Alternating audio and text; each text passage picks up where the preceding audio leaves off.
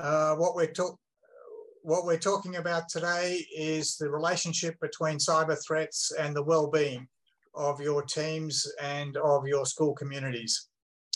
It's interesting that in both of the recent attacks that are ransomware incidents that have occurred, human failing was actively involved as one of the factors that led to the success of those ransomware attacks. So this is not something that anybody that's concerned about security can afford to ignore. This is a very important aspect to your overall security picture. When we talk about cybersecurity and the human factor, there's a few things that we need to be aware of. I recently attended a webinar given by a technical company, and one of their points that they made was that one of the most important aspects about setting up a cybersecurity strategy was the importance of culture. So it's all well and good to focus on technology and software solutions, but unless you get the culture right, you're really setting yourself up for failure. And included in that, we have to be concerned about the well-being, the mental health and the physical health of the team that's involved. They're going to be subjected to a lot of stress.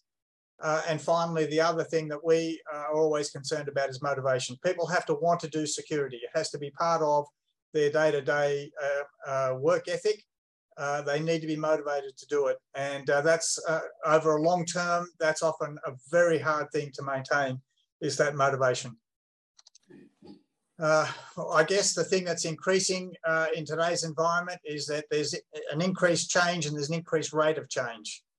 We're also seeing a great increase in complexity. We're seeing the introduction of things like multi-factor authentication and then different sorts of multi-factor authentication. They all add complexity on top. The other factor that we're seeing is when a breach occurs, what is capable of being stolen now, the damage that can be capable of being a business could be subjected to, the risk level is higher than it was previously. Ransomware especially has the ability to cripple a business, cripple the reputation of an organization that's built up their reputation over many, many years. I'll give you a personal example. I was recently traveling.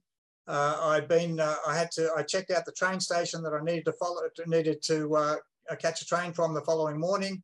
I went to the train station. I walked away from the train station with my wife. Unfortunately, I'd gone to the bathroom while I was there.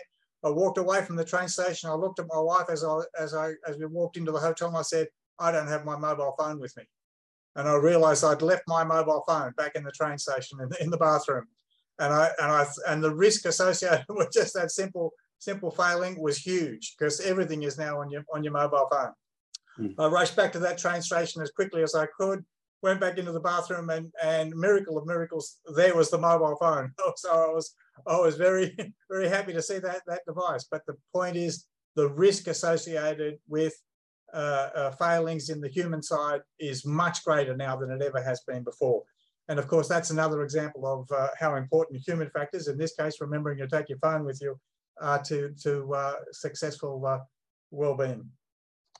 So this is affecting, we're getting various messages from schools. It's affecting the IT staff, so the teams that we're talking to today, but it's also affecting the teaching and admin staff. We're getting reports that teachers are reluctant to go to MFA because of a lot of different reasons. They don't want the complexity that it adds to their lives. They don't want to be dependent on devices. They don't want to be being tracked by big tech.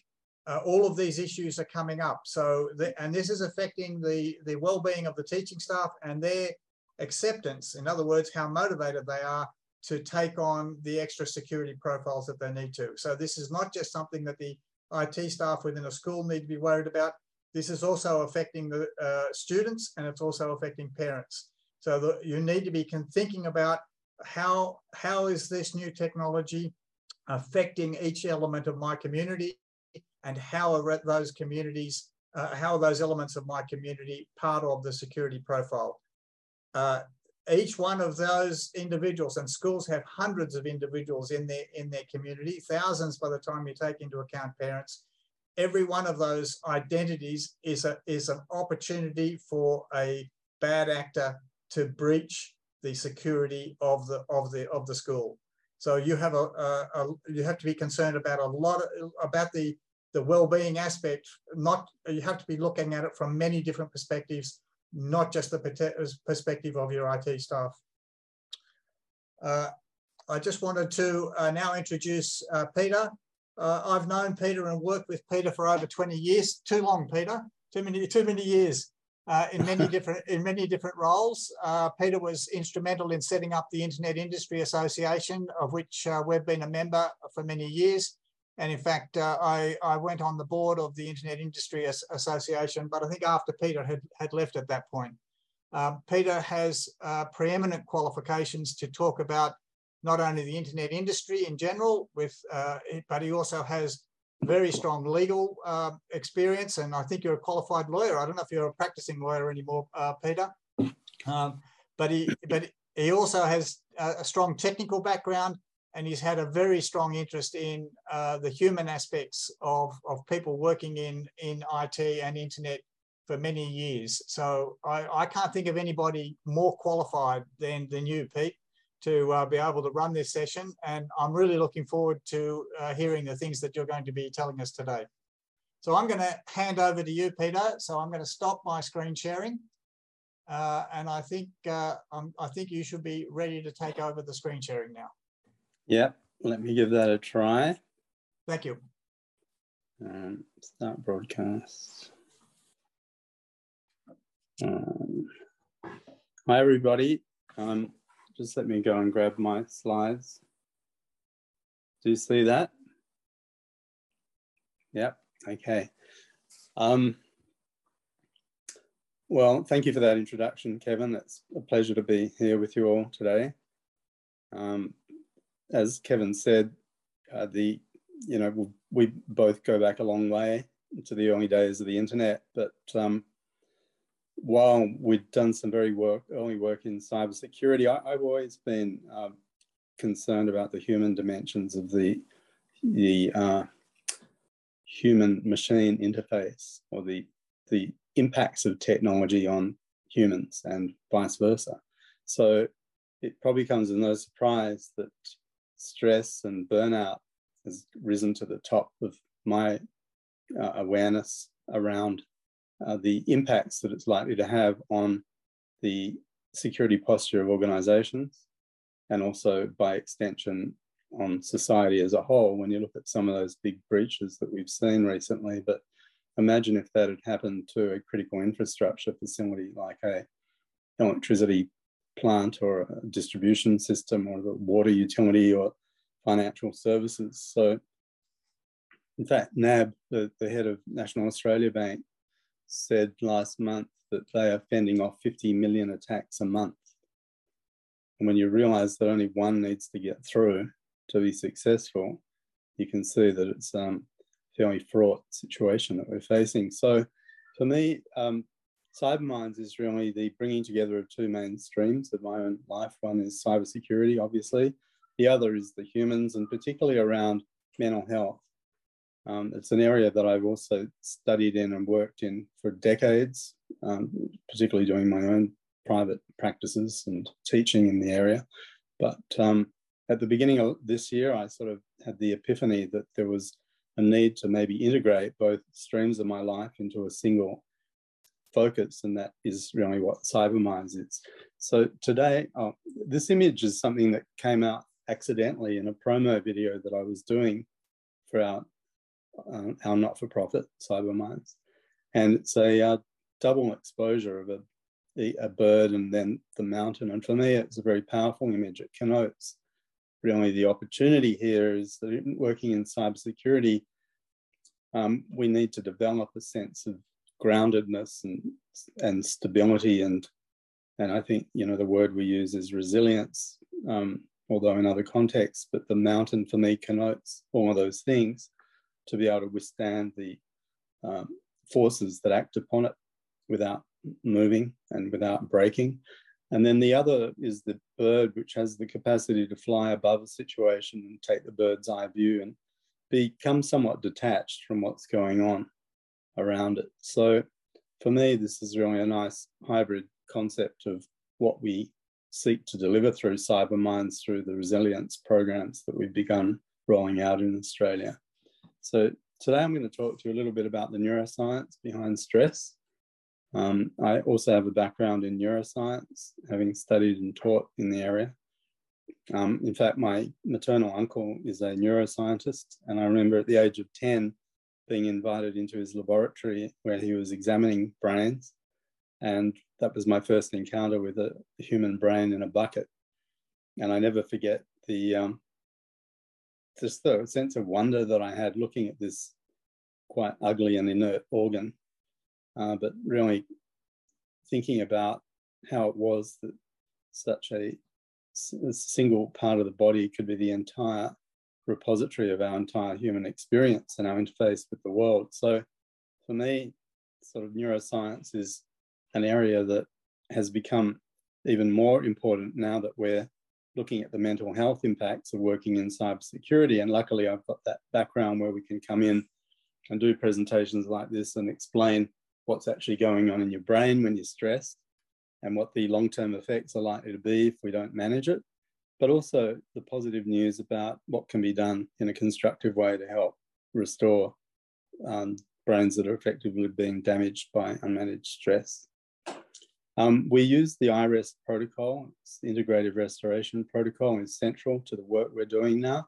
I can talk more about that in a moment, but we will be talking about that. And in fact, at the end, the fourth dot point, I'll be giving you a micro demonstration of the protocol itself so you can get a sense of how quick and effective it is to be able to flip out of your flight or fight mode into a calmer state where you have more clarity and more sense of perspective and just a little bit more reconnection with a deeper, more stable part of yourself, which ultimately we seek to cultivate over time and help you become a happier person, but also more effective in your work. So when I studied neuroscience in the 70s, early 70s, we were always taught that the brain was fixed at birth, and we were assigned roughly 80 to 100 billion neurons.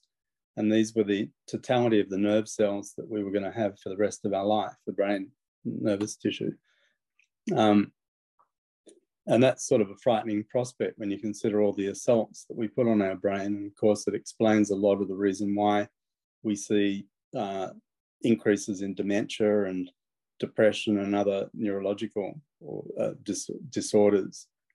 A lot of those are age-related, which suggests that if stress isn't properly managed, then the long-term effects can be hugely consequential.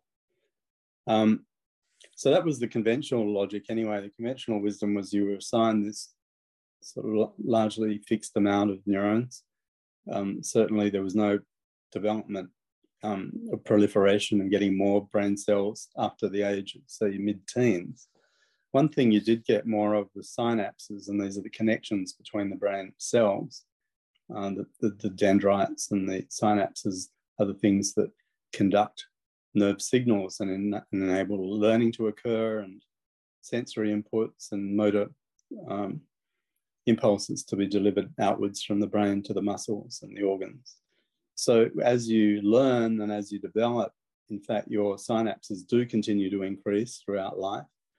And it's quite probable that as you're listening to this talk, you're actually forming new neural connections based on the information that's being presented to you now.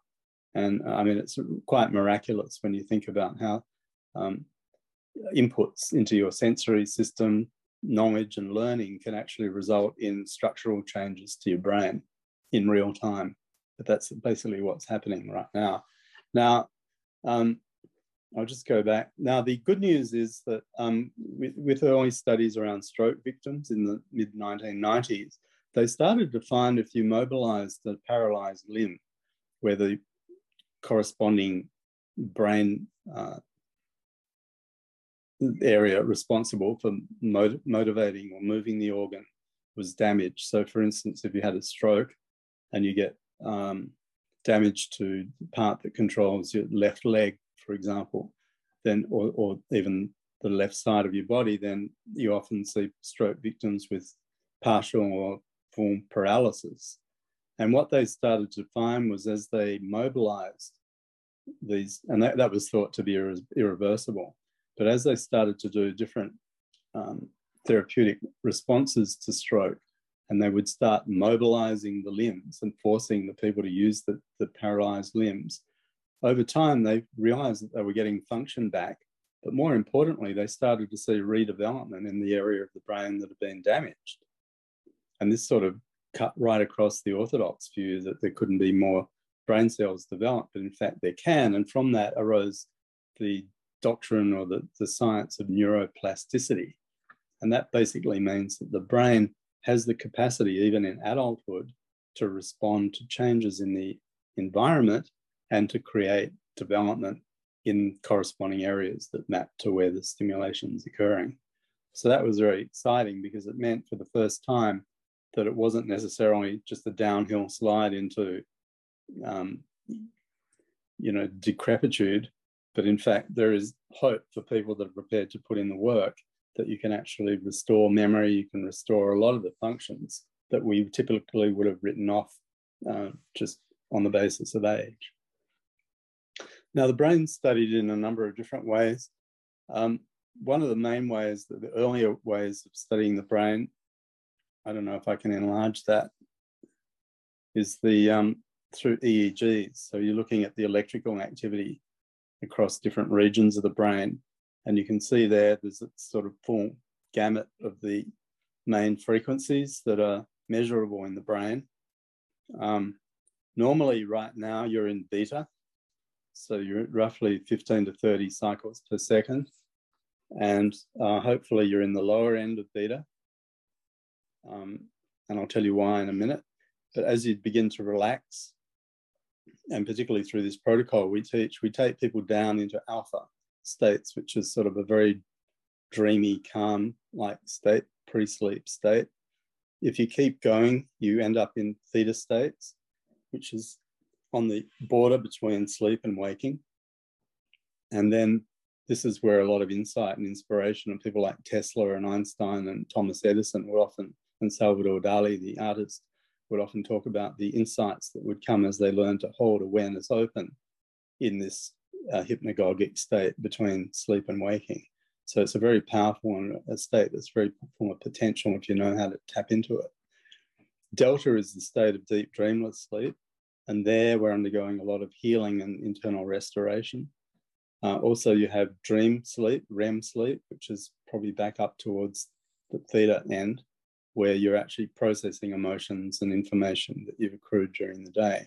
And then finally, last but certainly not least, is the gamma states right up the top. And those are the highest frequency brainwaves that you can experience. And typically when you're in high gamma, you're actually in what we call flow states. So I'm just show you here, being in the zone, high empathy, sense of well-being, memory, recall, your speed of information processing increases, you feel happier, and you've got a lot more communication occurring between different regions of the brain. So it's pretty fascinating. The bit of beta wave activity that you don't want to be in is the high beta, up around the 30 hertz, because that corresponds to fear, stress, anxiety, insomnia, nightmares, agitation, depression, chronic pain. It also means that increases the rate of cellular aging. And the reason for that is that when you're in high beta, you're actually starting to produce a lot of cortisol, which is the stress hormone in the brain, which is responsible for the flight or fight system. And we'll talk about that in a moment. So you want to try and bring the mind state down into lower states of beta, where you're just basically able to logically process information and do the work you need to do. So that's a little bit of a tour of the EEG realm. We can also use functional MRIs, which is a measure of blood flow to different regions of the brain. And you can see there that there's a scale on the right that shows you the different degrees of stimulation of those different brain regions. And this is very interesting because MRIs enable you to study a living brain and actually see which parts of the brain, which brain structures are involved or correlating with different activities that are undertaken at the time. So this is a hugely revolutionary. We've only had MRIs for about 25 years, but already they've completely revolutionized neuroscience. I want to talk about burnout now, because this is where we're starting, the rubber's hitting the road.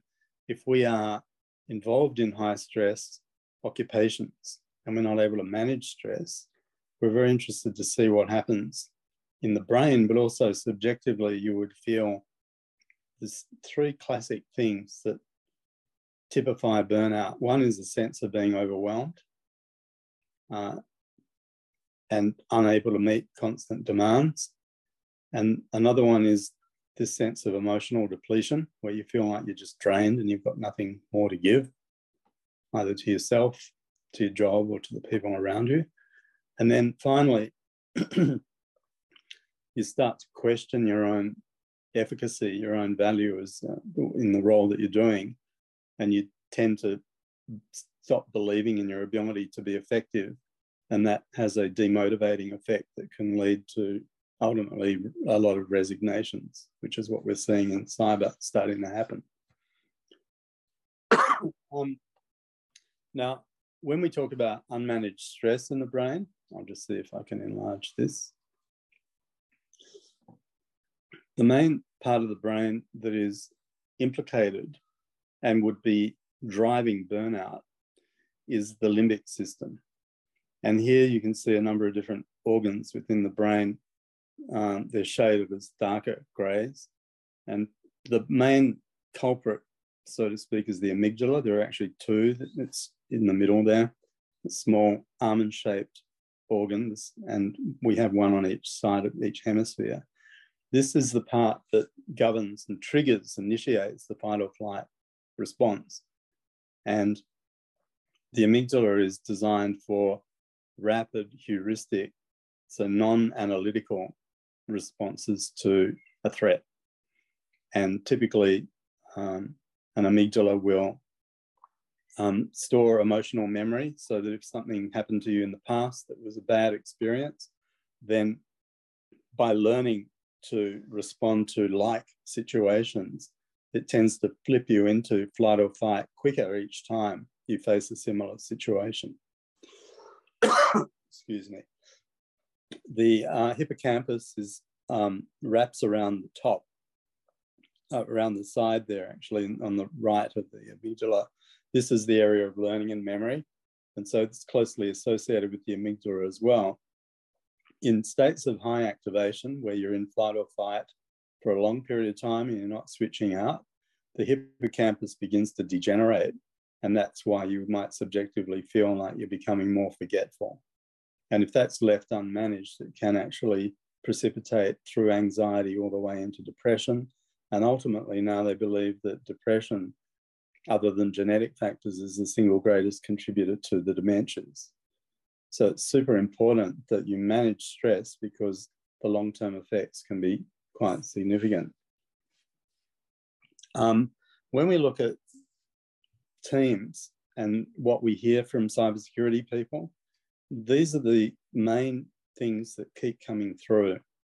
They find, because of the job environment and the responsibility that they carry, that they find it very difficult to switch off, even when they're not working. And it's this incipient sense, probably held in the subconscious, of an expectation of the phone call that you don't want to get in the middle of the night, that you've been hacked. And so because of this relentless nature of the threat environment, which is the third point there, acts to keep the limbic system activated. Feelings of overwhelm come just from the sheer volume of information that you need to evaluate and analyze and determine whether it's safe or not. And of course, keeping up with developments in the threat environment as well can be pretty overwhelming. Fear of consequence of failure is also a big driver of stress, because, you know, a lot of people we know in cyber, many of them, I'd say most, are driven by a sense of protection. They're very, very mission-driven people. So if they feel like they're not doing their job well, then they're going to feel like they're letting the team down if they're not performing at peak, and then they fear for the consequences of that. in many cases in Australia and elsewhere, there's still a culture of blame in organisations that don't understand the complexities of cybersecurity, and as a result of that, quite unfairly, often the cyber teams are punished for attacks that may not have even had anything to do with their the quality of their work, but rather, as Kevin said at the beginning, a human factor, someone else in the organisation engaging in high-risk behaviour. They also have a fear of letting others down, often feel a lack of support, largely because the work is not really well understood. So the organisation is not acknowledging their work. And part of that also is because the success is invisible in cybersecurity. If you're doing your job well in cyber, no one really gets to see that. How do you demonstrate that, you know, by not being attacked, it was something that, you know, you were responsible for and therefore should be, you know, receive recognition for. On the other hand, the counterpoint is that an attack is highly visible. So you're living in this binary world where success is invisible, but attack is highly visible and highly consequential. Also, the pandemic with the remote working meant that people more and more were feeling isolated, working from home, and in these high pressure roles, I think there was a mental health effect by just simply not being in an environment where you could necessarily talk to your peers and share the pressures that you're under. And finally, a sense within the cyber community generally that because their work is not well understood or their roles are seen largely as technical, that there's a disconnect between the cyber teams and generally the senior management, the C-suite, or the leadership of the organisation. And because of the disconnect, they generally don't have power and influence in the organisation that adequately reflects the degree of responsibility that they're carrying. So all of these things culminate in high levels of stress and burnout. The big concern is skills loss. As people find that the job becomes untenable, they start to look elsewhere, and we are losing people out of the sector right at the time when we need them. So it's a serious situation that's unfolding and largely explains why CyberMinds exists, that we're coming in to do something about it by directing. We're not just going to talk about it. You know, there's been a lot of talk about mental health, which is great, but we want to actually move into the next phase, which is actually direct workplace interventions, working with individuals and teams to start reversing some of these processes. This is a little schematic showing the burnout trajectory. You can see some of the things that I've mentioned already, so that if you're not able to control the work demands, don't have enough resources, and you can't, and you feel that the threat's ever present, over time that's going to be driving chronic stress, emotional depletion, all these factors that we talked about, compromised effectiveness, lack of job satisfaction, and then you burn out. When you burn out, you leave. That exacerbates the skill shortage, and then, of course, that line up around the left, you see that dotted line, it says increases the workload of those remaining behind. So in other words, it's a vicious circle that gets worse as more people leave. It sort of fuels the continuation of the process. And we shouldn't forget also the human cost on individuals that are having to manage their work, their life, their relationships and everything else. So all in all, I think this is fairly typical of what's going on right now. I want to talk about what we do want to see starting to develop. So we talked about burnout. The counterpoint is really to develop a sense of resilience, which is not just an intellectual concept, but really translates right through to structural changes in the brain that give you the ability to ramp up when you need to, but also to switch off when you need to, and to be able to distinguish between a real threat and an imagined threat and respond accordingly. This final point, being able to rapidly decompress into an energy-conserving, relaxed state once the threat has passed, that's the challenge that people are facing.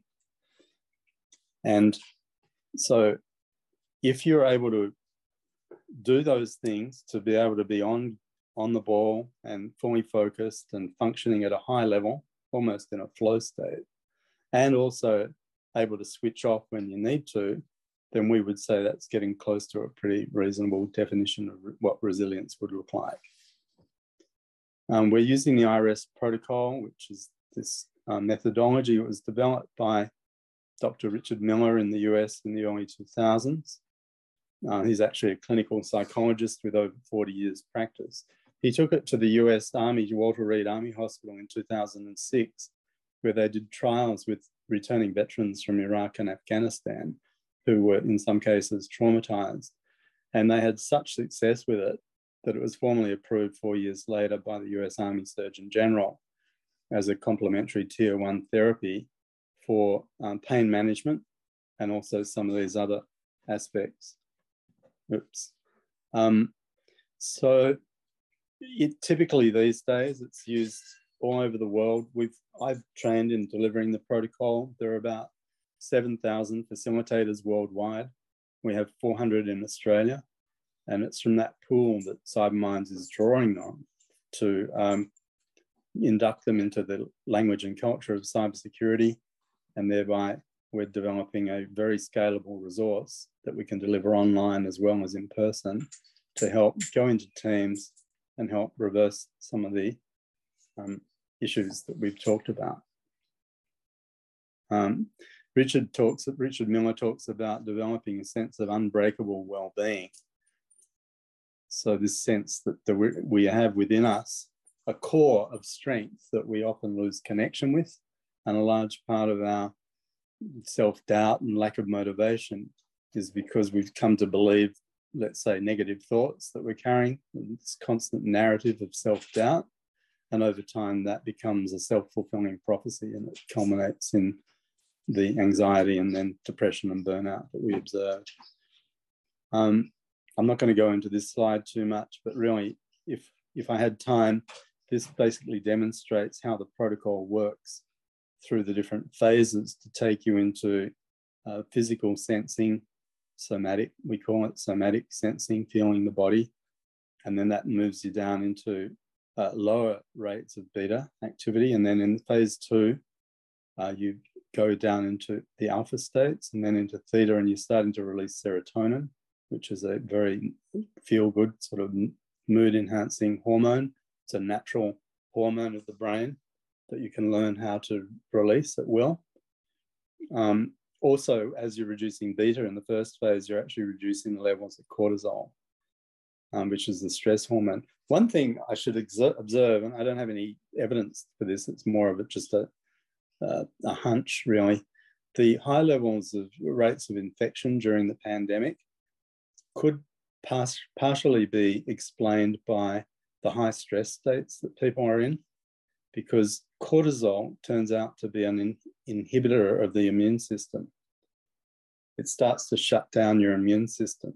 So if people are highly stressed, it's more likely they're going to be susceptible to picking up anything that the immune system would normally be able to regulate. So there's another sort of physiological benefit that comes from being more relaxed, and that is you get a stronger immune system. If we move down into the deeper states, we're going into problem solving and the ability to promote memory, increase your concentration. And this is all areas within the, or functions of the cortex, the prefrontal cortex of the brain, which is really the thing that differentiates humans from all other mammalian species.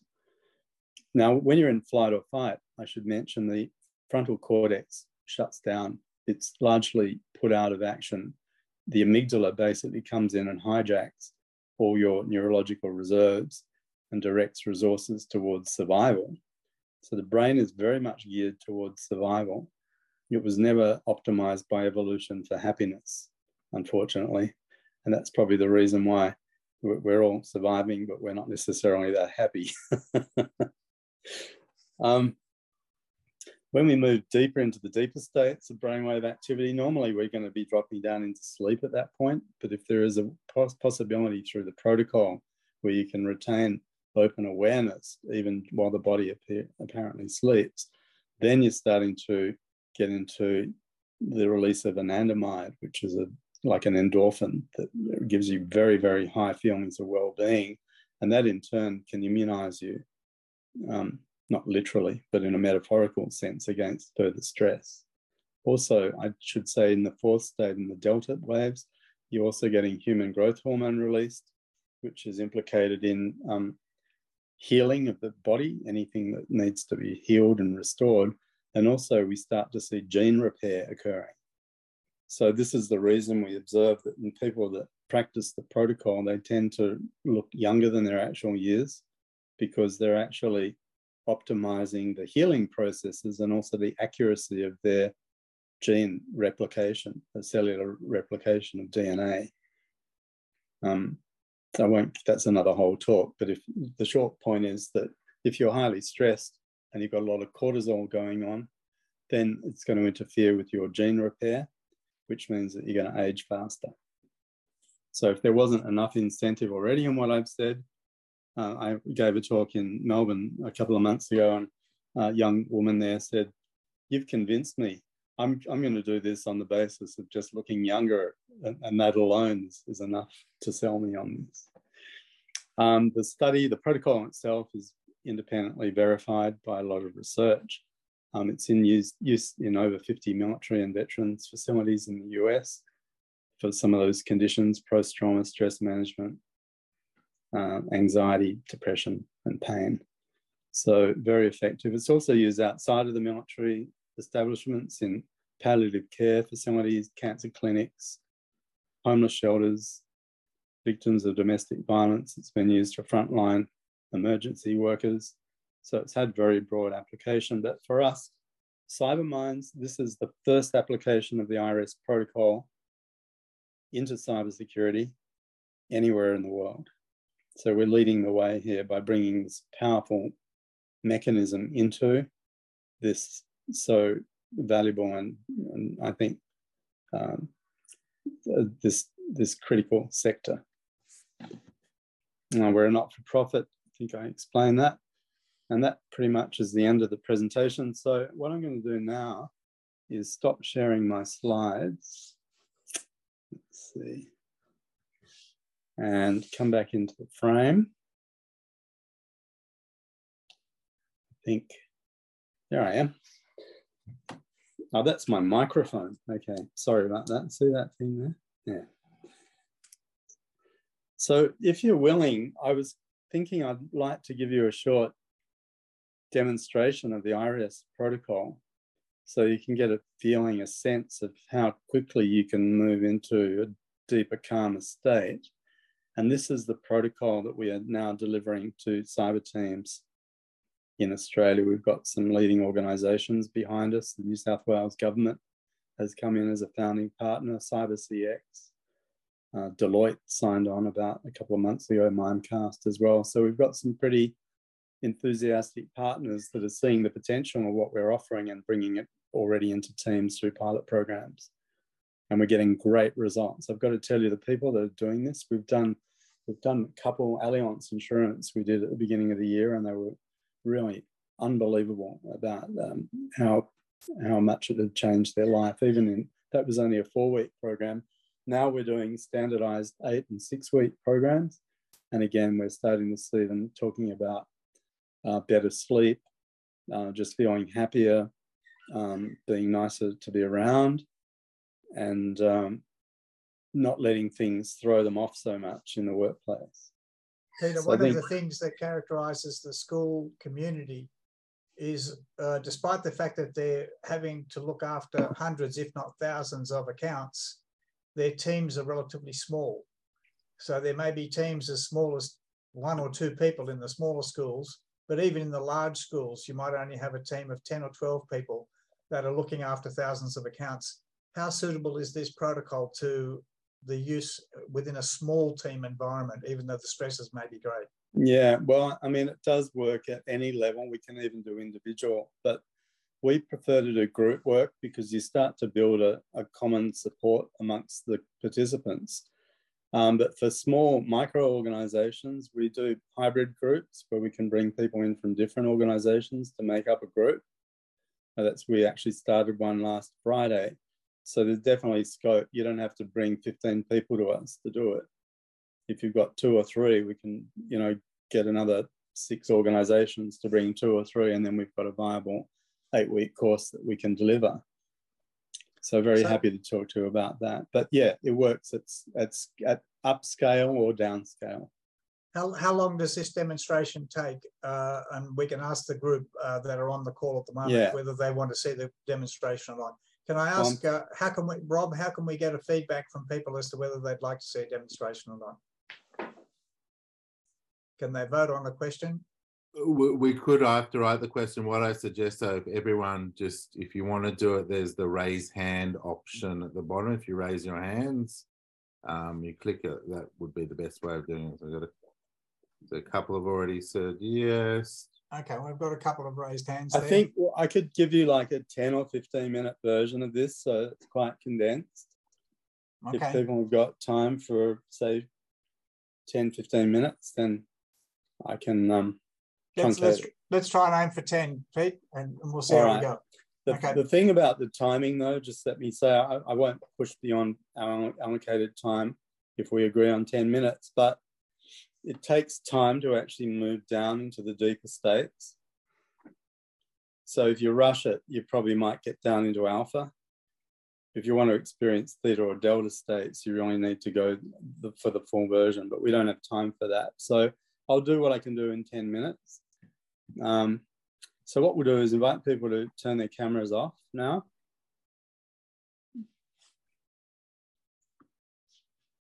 And I'm just going to guide you as this is a facilitated shift. So you're just basically following the voice. If you're somewhere where you can close the door, or just make sure you're not interrupted, because if you feel like someone's going to walk in any moment and disturb you, then your subconscious isn't going to let you really go deep into the state.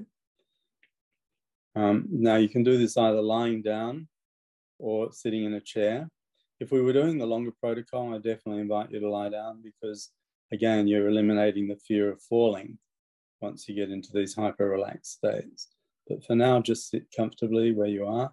If you're in a swivel chair, just lower it so that you can plant the feet firmly on the floor.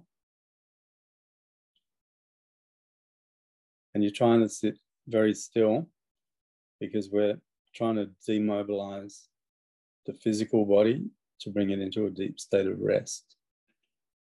So you're just resting comfortably upright in your chair.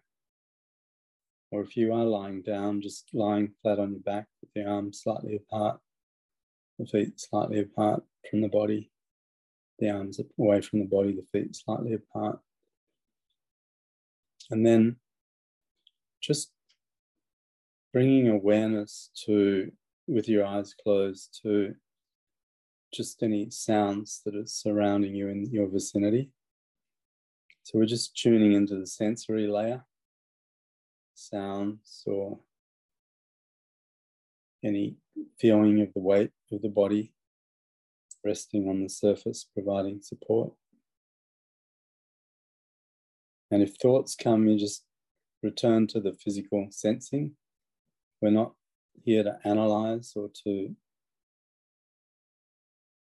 critically evaluate at a mental level. We're actually allowing thoughts to just drift away, and we're just bringing awareness to the actual sensations of the body. Touch of air on the skin, just sensing the temperature of the air in the room around you.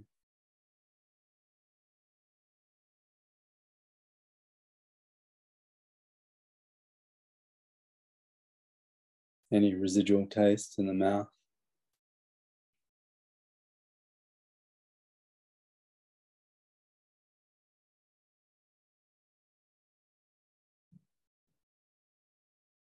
And just the flow of air through the nostrils.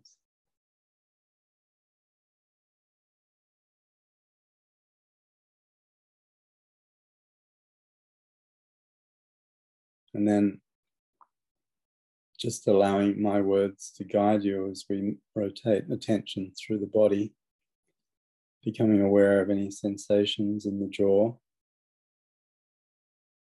in the mouth,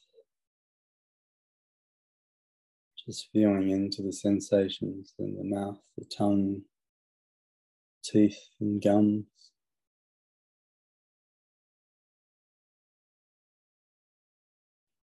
The inner walls of the mouth, the lips, the entire region of the jaw and the mouth as sensation. Bringing awareness up to the cheeks, left and right, and both cheeks together at the same time.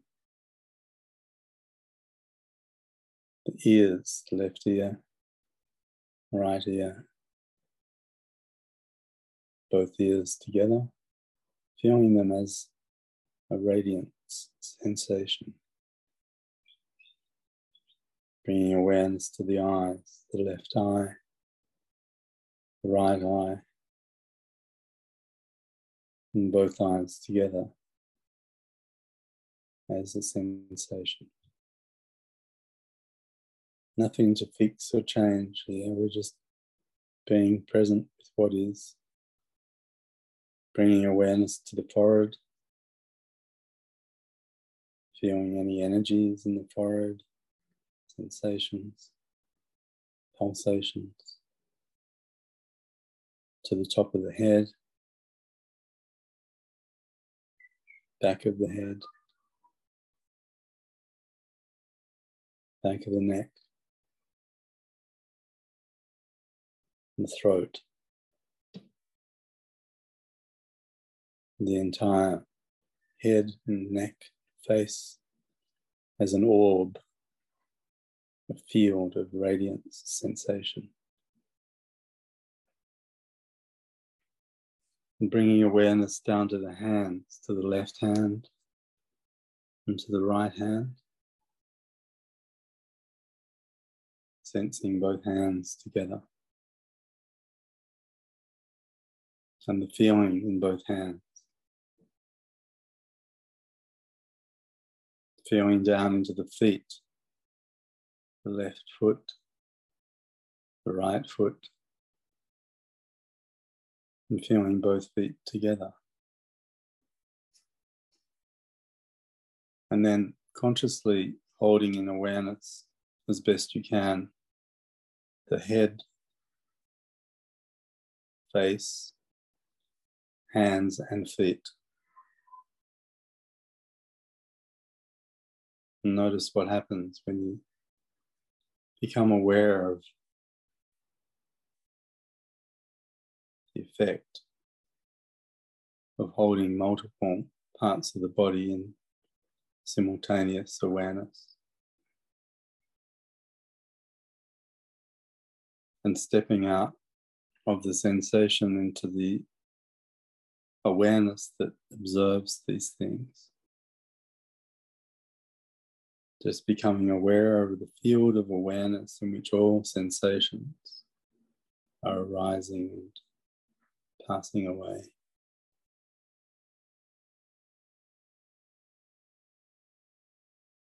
Bringing awareness now to the breath. As you're breathing in, feeling the air flowing in down into the lungs through the nostril. The abdomen rising, and on the out breath, the abdomen releasing, air flowing out. And just following the flow of breath in and out.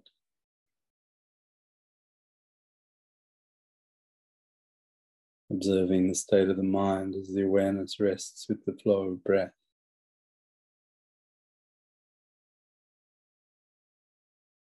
Feeling things settling down. Maybe sensing back into this open, spacious awareness. The awareness that is the witness of the bodily sensations and the breath.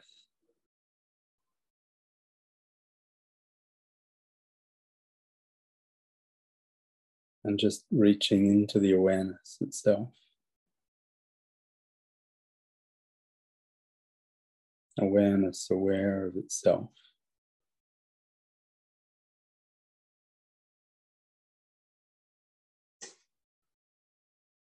The awareness that is spacious, open, timeless.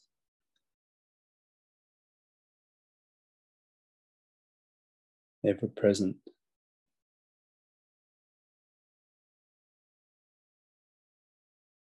Without border and center. And yet very familiar.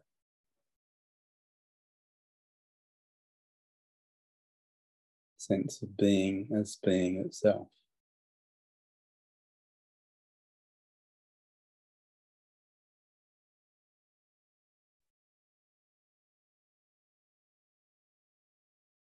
In a moment, we're going to transition back into waking awareness.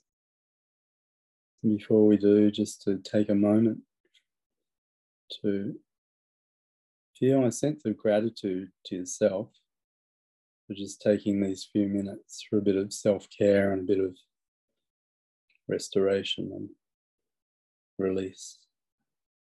So just feeling some gratitude to yourself.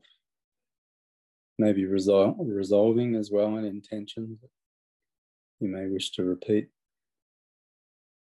this practice or something similar in the future. Just to restore a bit of balance and harmony in your own life and in those around you. And then coming out now, just keeping the eyes closed for the moment, but just moving the fingers and toes. Taking a deep breath and stretch.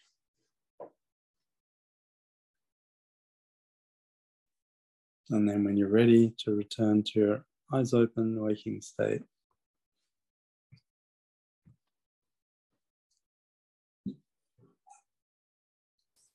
So that is a very small preview of the IRIS protocol. There are normally 10 steps. We did about 2.5. So what happens typically over 35 minutes is you go deeper and deeper, and you can go in and see the emotions that are beneath the surface, and you can learn to be with those, and gradually they become integrated and processed, and a lot of stuff, trauma even, that you've been carrying for a long time just starts to naturally dissolve away.